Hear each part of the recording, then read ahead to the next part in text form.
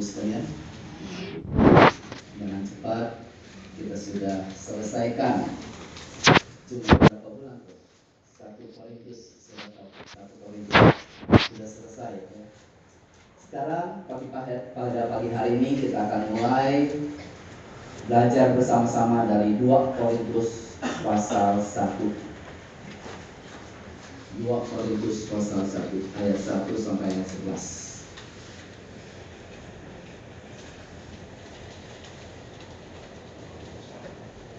2 Korintus pasal 1 ayat 1 sampai 11. Seperti biasanya kita akan membaca silih berganti. Saya akan baca yang ganjil, Bapak Ibu silakan baca yang genap. Saudara-saudari, Bapak Ibu sekalian, surat 1 Korintus sudah diberikan pada jemaat di Korintus.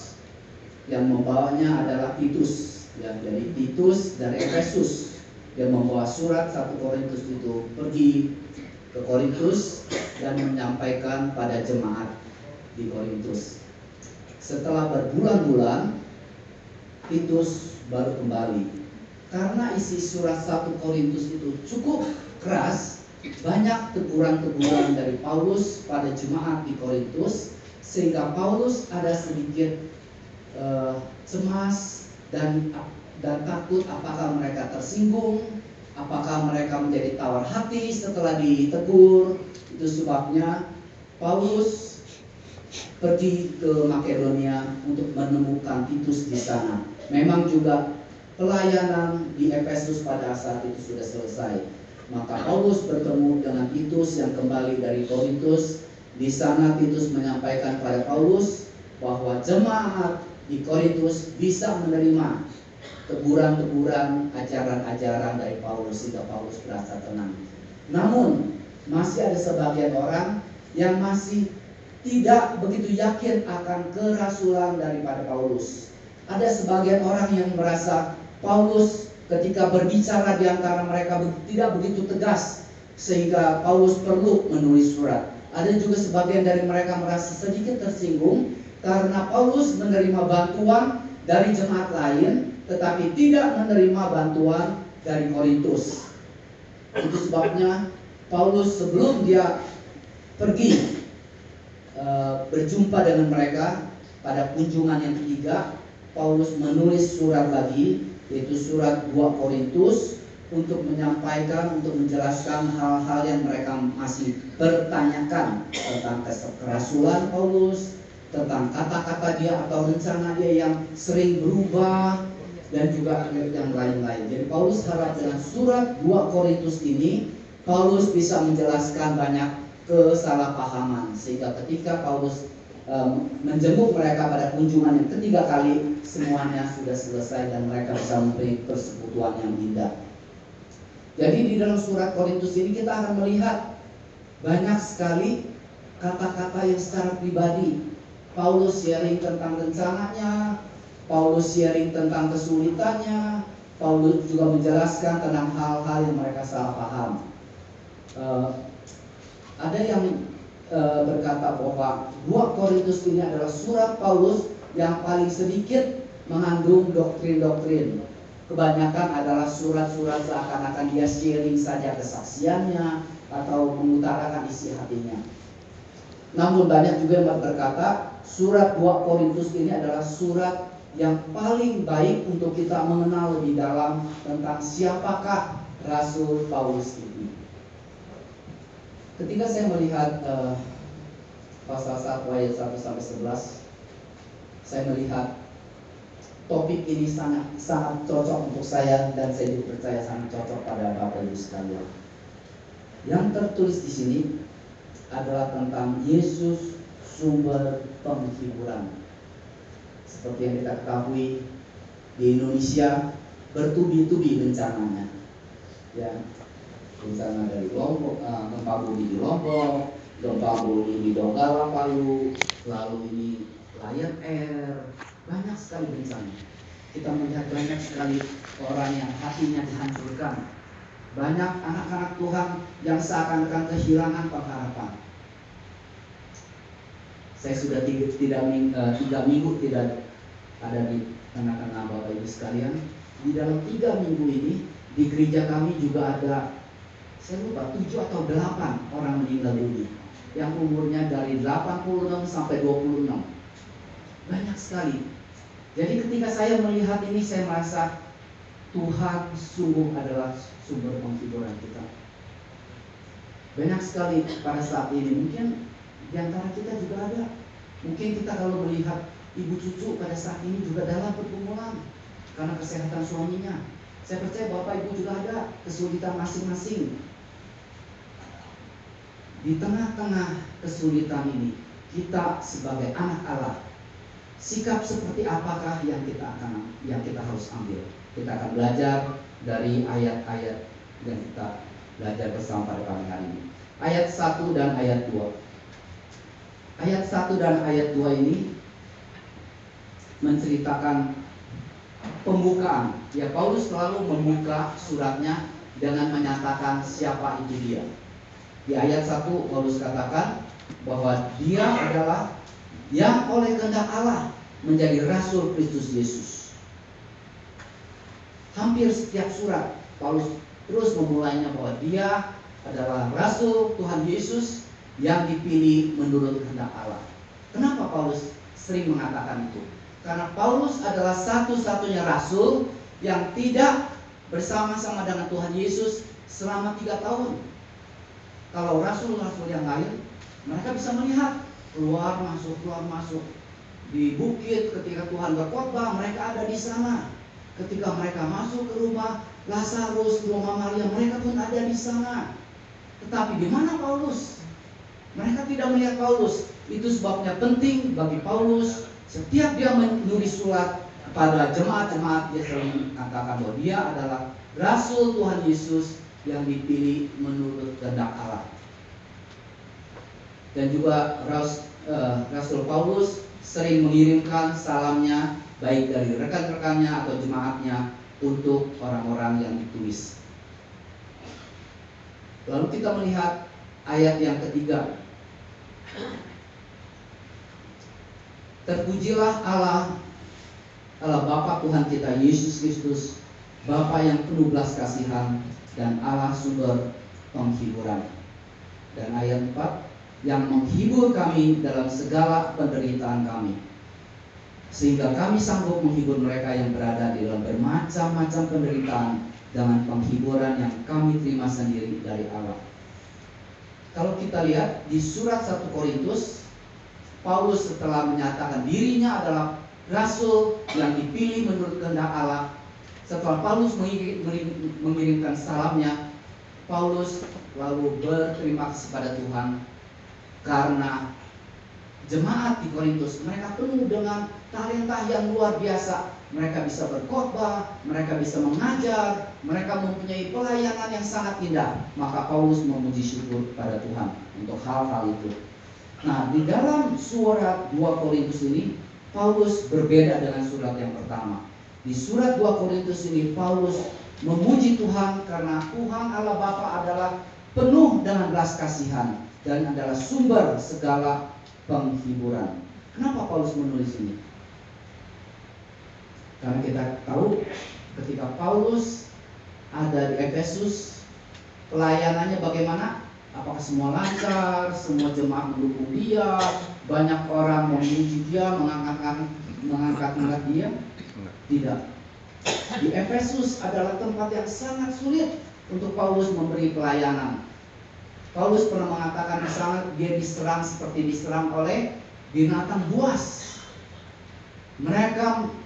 Paulus menghadapi berbagai macam penderitaan, penganiayaan di Efesus.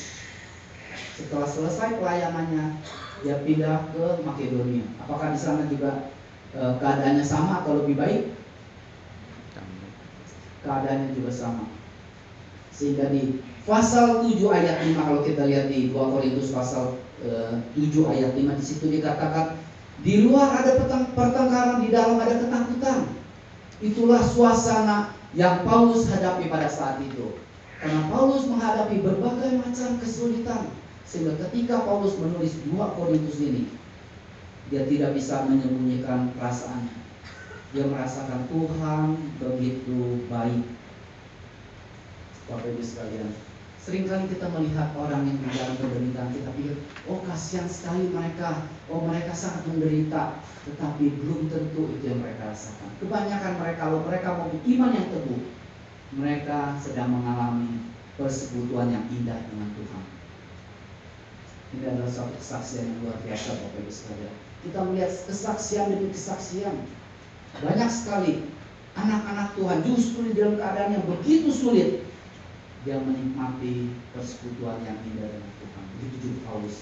Sehingga ketika Paulus menulis surat 2 Korintus, perasaan yang meluap di dalam dirinya, yang mau memuji Tuhan, Tuhan yang penuh dengan belas kasihan, Tuhan yang adalah sumber dari segala penghiburan.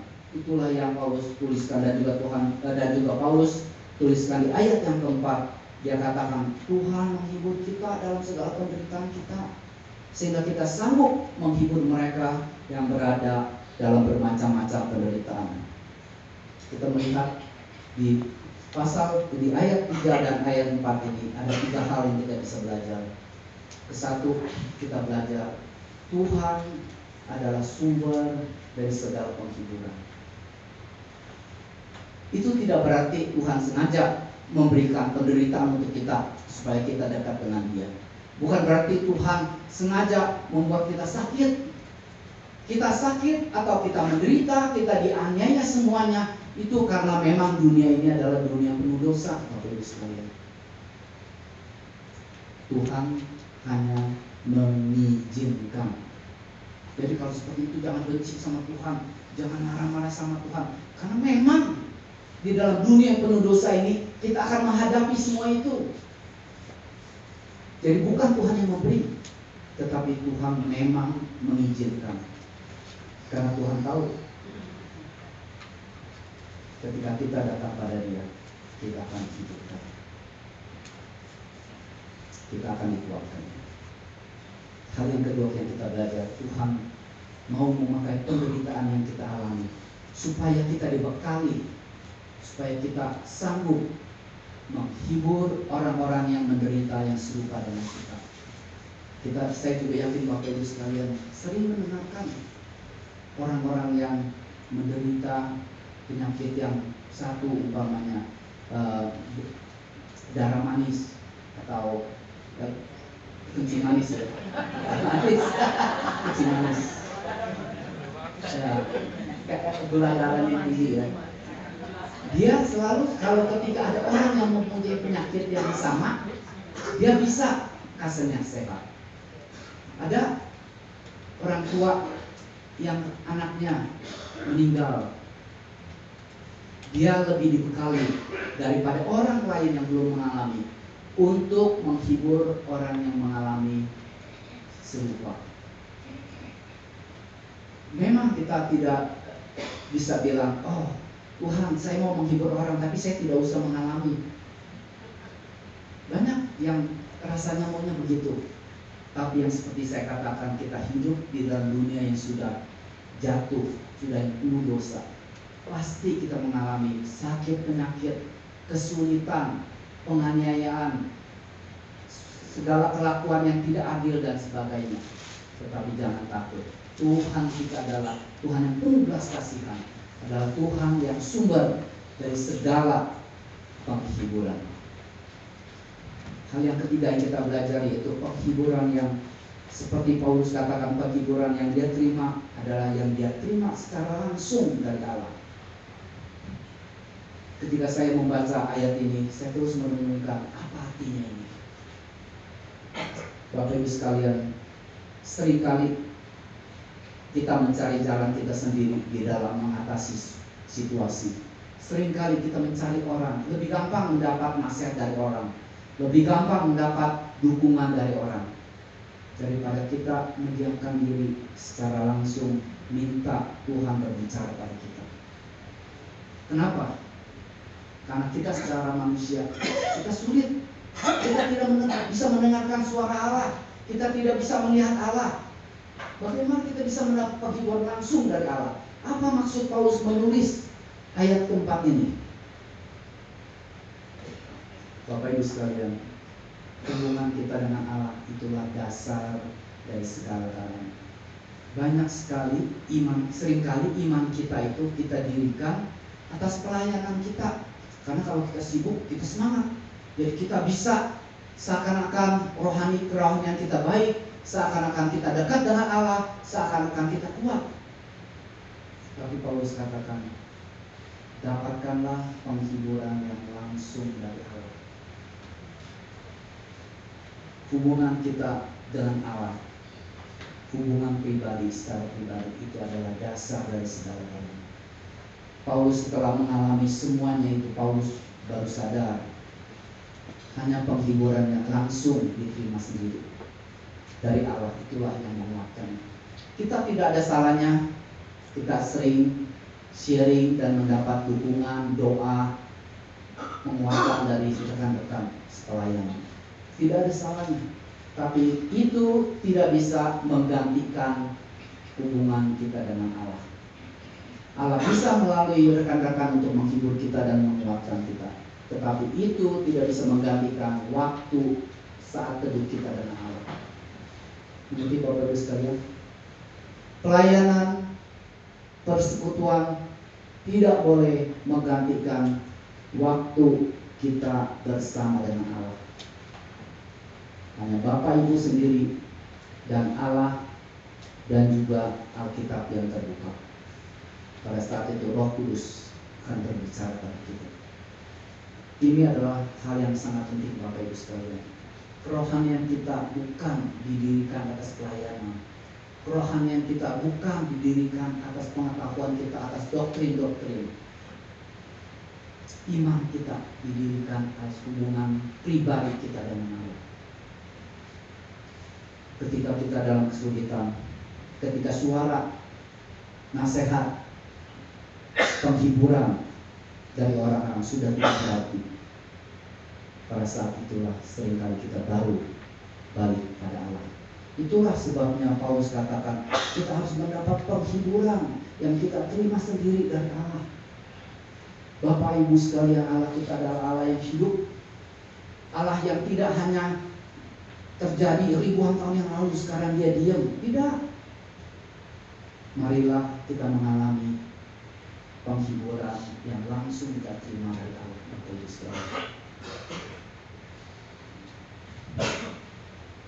kita teruskan ke ayat yang kelima.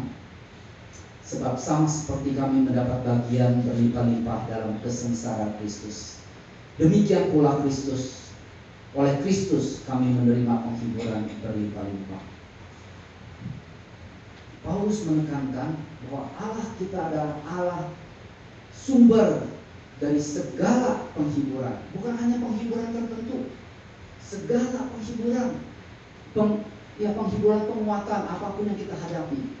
Itulah sebabnya di ayat kelima dikatakan, Paulus katakan, seperti kami mendapat bagian berlimpah-limpah dalam kesengsaraan Kristus, seperti kami yang mengalami berbagai kesulitan, penganiayaan di dalam pelayanan kami mendapat penghiburan yang berlimpah-limpah di dalam Kristus. Sama seperti itu. Jadi kesulitan kalian, kesengsaraan kalian itu sama dengan kesengsaraan kami yang kami alami ketika kami melayani Yesus Kristus. Mungkin banyak yang bertanya, ini apa sih artinya kesengsaraan Kristus? Kesengsaraan Kristus adalah kesengsaraan yang kita hadapi ketika kita melakukan pelayanan, ketika kita menjalankan iman kita. Itulah sebabnya ketika Tuhan Yesus bertemu dengan Paulus pada pertama kalinya, apa yang Tuhan Yesus katakan? Saulus, Saulus, mengapa engkau menganiayakan siapa? Yesus. Apakah Paulus pada saat itu secara fisik menganiaya, menangkap atau mempenjarakan Tuhan Yesus? Tidak. Tapi kenapa Tuhan Yesus mengatakan itu?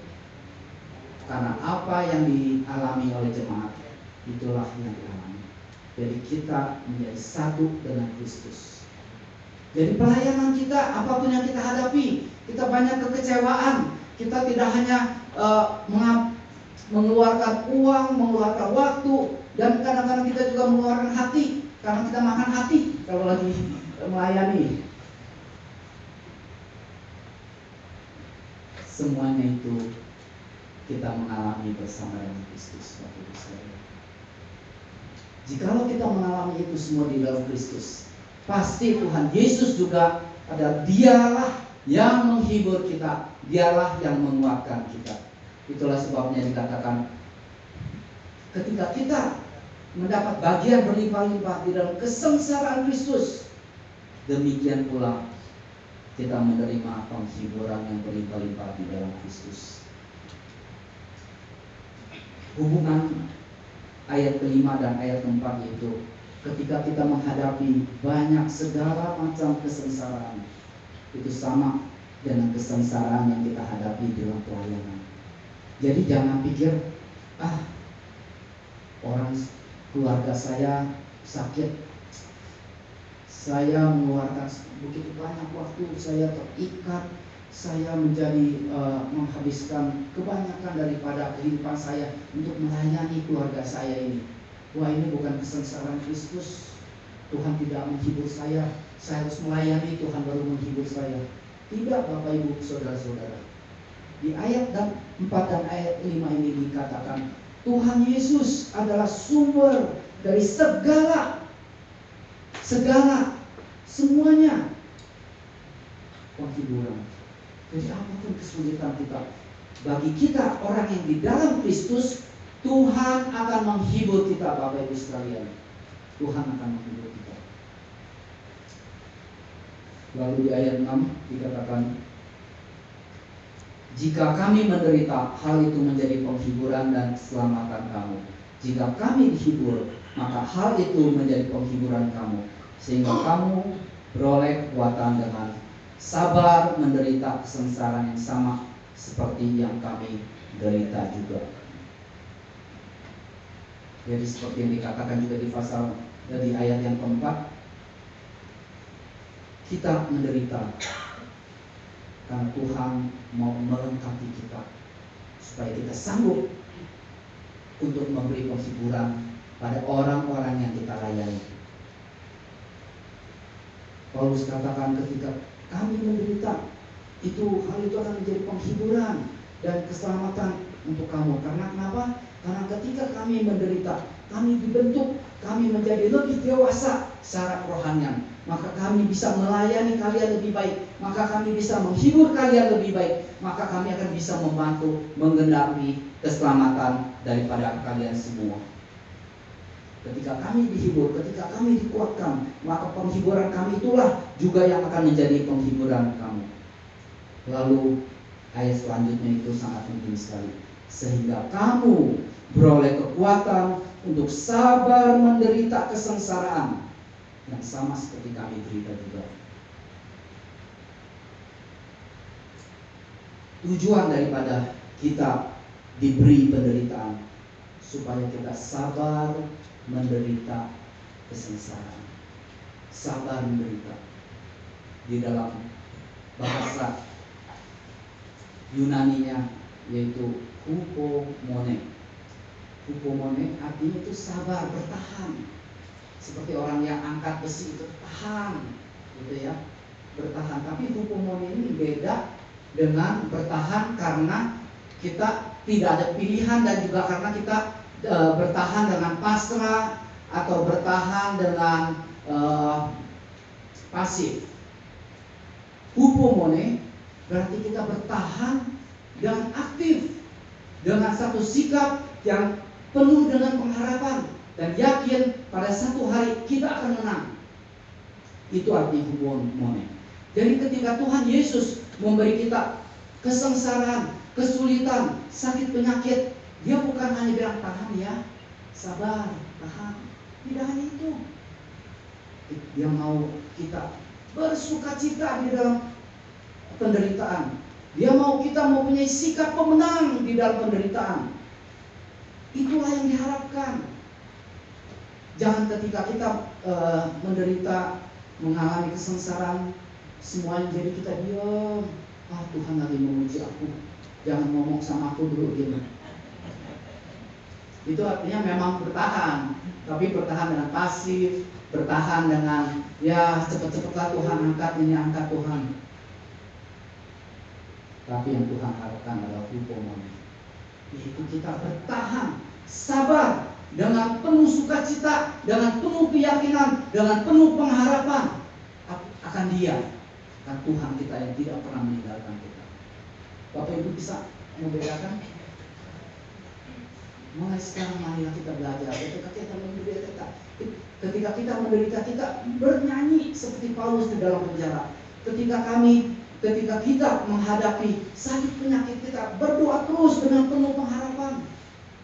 Tunjukkanlah senyum karena kita yakin Tuhan kita sudah menang.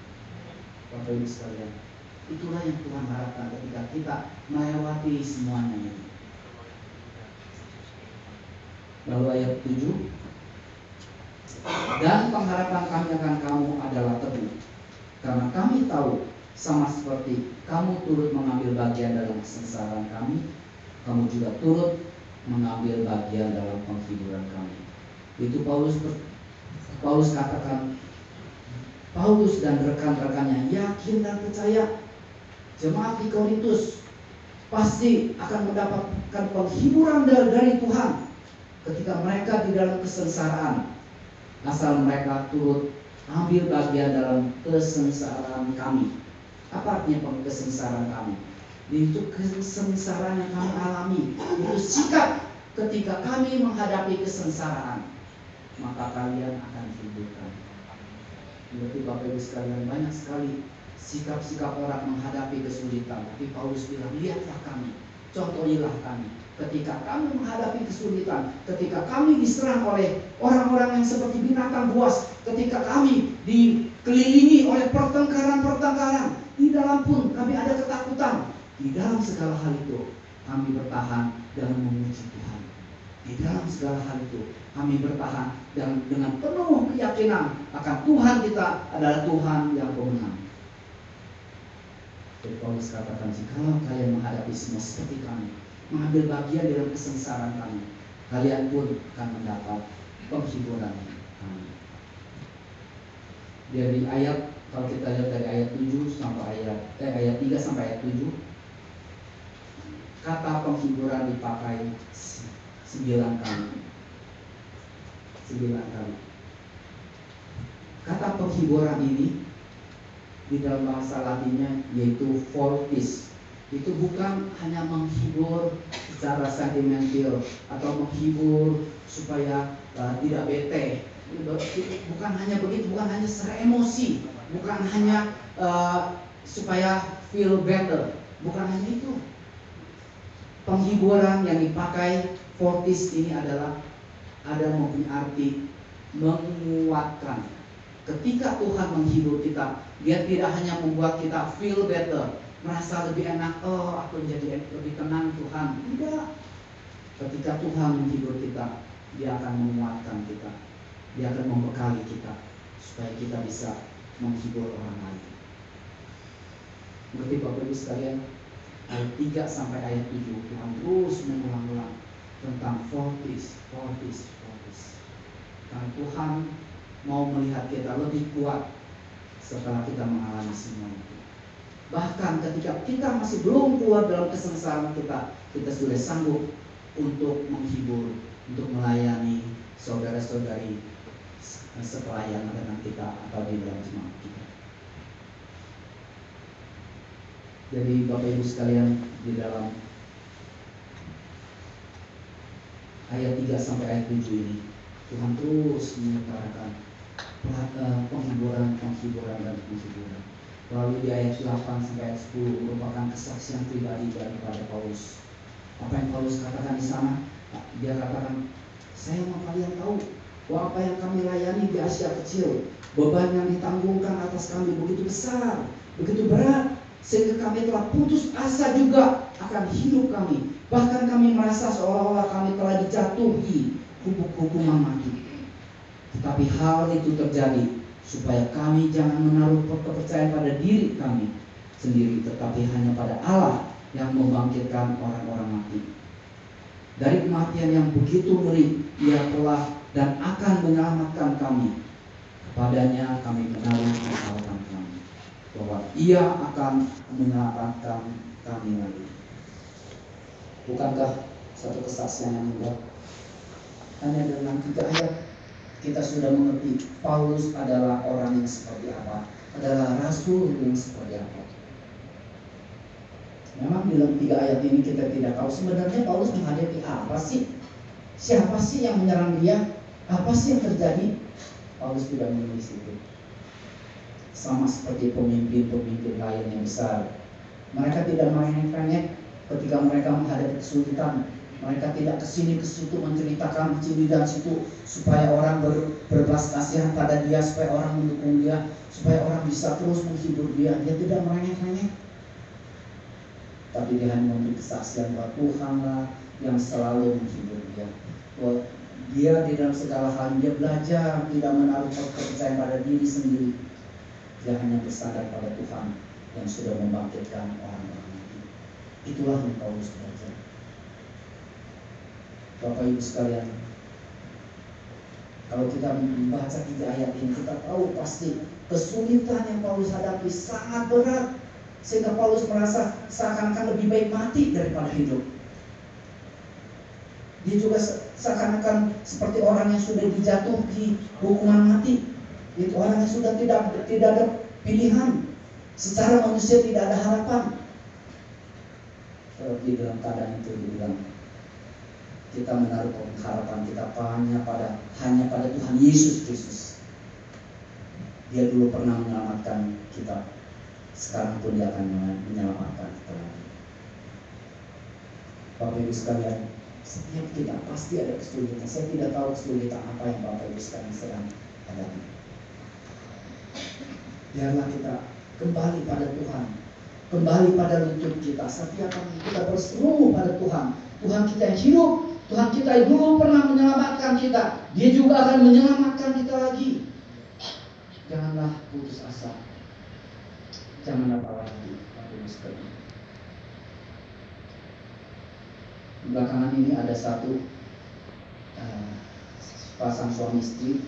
Suaminya adalah dosen di UPH yang memberi kesaksian di gereja saya. Saya pernah ketemu dosen ini, yaitu Pak Ganda. Pak Ganda saya pernah ketemu berkali-kali di UPH, tapi belum sempat berbicara panjang lebar dengan beliau. Jadi jika dia datang ke gereja saya memberikan kesaksian, saya baru mengerti. Saya melihat sepasang suami istri sungguh seperti Ayub di zaman ini. Benar-benar seperti Ayub. Kehidupannya sudah 20 tahun lebih mungkin di dalam sakit penyakit, di dalam kemiskinan yang luar biasa. Setiap malam dia ada 2 anak, harus giliran suntik insulin untuk bapaknya. Lalu istrinya 1 minggu berkali-kali harus cuci darah. Dan cuci darah itu selain menguras uang, menguras tenaga, dan juga merusak organ-organ yang lain. Sekarang ibunya ini dia tidak, kalau kita biasa kantong kencing kita kalau isi sudah lebih dari 150 cc kalau tidak salah, tapi kita ada rasa ingin ke WC ya. Dia tidak ada rasa itu, sehingga air kencingnya masuk ke ginjal, merusak ginjal. Dia padahal sudah pernah cangkok ganti ginjal, rusak lagi karena itu. Jadi penyakitnya itu multiple, bermacam-macam. Setiap kali dia mau kencing dia harus menaruh kateter, menusuk dengan ini. Sakitnya luar biasa. Orang tua, orang dewasa seperti mereka itu bisa nangis. Coba pikir, kalau kita sekarang kalau kita mau buang air kecil, ya udah ke WC aja. Dia setiap kali buang air kecil dia takut, karena dia harus mengalami sakit yang luar biasa itu. Hanya untuk ke WC saja, hanya untuk buang air kecil. Dan sudah berkali-kali istrinya ini diambang pintu kematian, sehingga bagi mereka kematian adalah hal yang biasa. Mereka sudah rencanakan nanti dengan dukanya di mana, siapa pendeta mana yang akan khotbah, ntar susunannya bagaimana. Dia sudah biasa. Tapi kehidupan seperti itu, apakah mereka mukanya murung? Apakah menjadi anak-anaknya semua menjadi penuh dengan kepahitan? Kenapa Tuhan membiarkan keluarga kita ini kok begini? Keluarga lain nggak ada yang kayak kita begini. Tidak.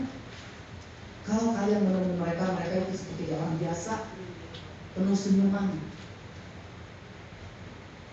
Anak-anak mereka sudah diajar tidak boleh bersungut-sungut pada Allah.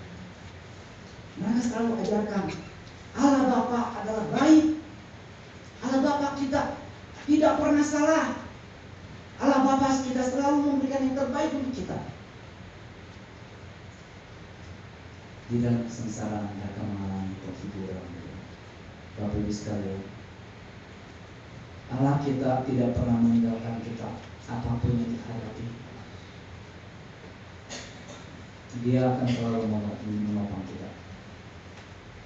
Jadi di ayat yang ke-11 itu Paulus juga mau supaya jemaat di Korintus mendoakan mereka, mendoakan rekan-rekan pelayanan dari Paulus, supaya banyak orang bisa mengucapkan syukur atas karunia yang diperoleh berkat banyak doa mereka untuk Paulus. Ketika kita bersama-sama, kita harus saling mendoakan, kita harus saling menguatkan. Sebagai pemimpin harus mendorong orang-orang yang dilayani untuk mendoakan mereka, karena kita sama-sama adalah manusia lemah, manusia kadang-kadang jatuh, manusia kadang-kadang penuh dengan kepahitan.